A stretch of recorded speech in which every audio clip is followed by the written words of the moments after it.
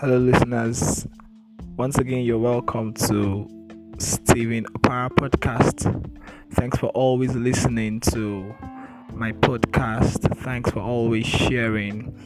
The only way to support this podcast is to keep listening and to share with others that would have the privilege to listen to God's word. And I know God's word is working in your life. Convictions are solid grounds of resolve that are formed by an unshakable resolve in the knowledge of God's word. The strength of your conviction is revealed or is known in times of situations, in times of trouble. The Bible says, if you faint in the days of adversity, your strength is small. So your strength in the days of adversity is not dependent on your resolution, but the revelation of God's word you already have. A lot of persons spend time studying God's word, which is very important, and it is in giving the word of God continuous repetitive approach that is what forms convictions in your heart. That is what forms solid ground of knowledge in your heart.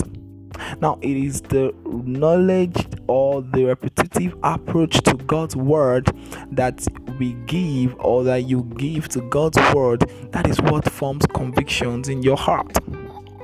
It is in the times of situation, in the times of trouble, that you really know if you've caught a revelation about healing. It is in times of sicknesses that you know if you've caught a revelation about divine health. It's in times of need that you will know if you've caught a revelation about God being your supply.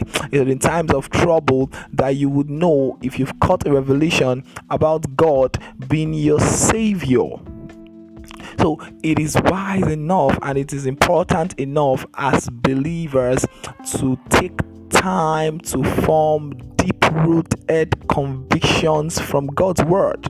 You can't form persuasions, you can't form convictions, you can't form a deep knowledge of resolve in your heart by just making decisions out of God's word. You can't form deep-rooted knowledge and resolve by just promising yourself. No, a promise to yourself cannot equate a conviction from God's word. The Bible says the gospel does not produce power. The Bible says the gospel is the power. So what the word of God does, what the gospel does, is as you take it in, it produces equivalent power and strength. It produces equivalent power and light. The Bible says, thy word is a lamp to my feet, a light to my path always. So as you take in God's word, your path is lightened. As you take in God's word, you are strengthened by the day. The Bible says they go from strength to strength. Everyone that appears in Zion, or everyone that appears before God. So as you take in God's word, as you take in God's word about your health, as you take in God's word about your peace, this assurance will be built again and again and again and again. Now, most people, their primary consciousness or their convictions are actually revealed in times of trouble. You see the instance of the disciples were with Jesus in the boat, and when the storm came, the Bible says that Jesus was asleep, and you could see that the disciples that have been with Jesus, that have been with Jesus over time, their primary consciousness was fear. And this was not because they were not taught, or this was not because Jesus does not teach them. It was simply because they had not built convictions from God's word. They've not built a knowledge that passes human understanding. It does not become so conscious to them.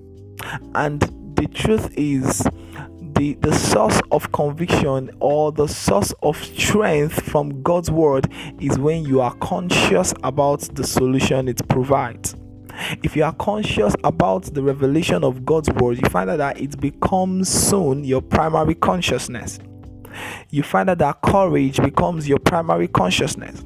In times of fear, the Bible says, if you walk through the valley of the shadow of death, it says, I will be with you. Now, you just beyond reading it, it becomes a consciousness that if you find yourself in trouble, it primarily comes out. The question is this: what is your reaction in times of trouble? What is your reaction in times of need? What is your reaction in times of maybe sicknesses or something? It is your reaction in these times that is the strength or the depth of your revelation. Job said, he says, I know my Redeemer liveth and is able to raise me up on the last day. The question is, what do you know? What do you know? Paul the Apostle says, for we know that all things work together. Beyond quoting these things, it must sit in your spirit as a revelation. It must sit in your spirit as a revelation. The Bible says, for my God shall supply all my need. These are the things you need to keep knowing and knowing and knowing. The Bible says, no weapon formed against me shall prosper. But how do you form these things? How does this thing sit into your spirit as a conviction? I've said it before, it is giving it a focused, repetitive approach. You need to keep speaking the word. You need to keep speaking it to your life every day. You need to keep giving voice to the word of God. The word of God written is the word of God spoken. You need to keep speaking God's word every day. Speak it to your health. You don't need to wait until you are sick before you speak divine health. You don't need to wait until you are broke before you speak abundance. You don't need to wait until maybe there's a lack before you speak abundance. You don't need to wait until you are in trouble before you reassure yourself of God's power to protect you. So form a deep-rooted knowledge from God's word by giving it a focused, repetitive approach, and that is how conviction is built. I know that you're going to have a nice day as you go out. Your day is blessed. You prosper on every side, and your convictions are built stronger and stronger. God bless you.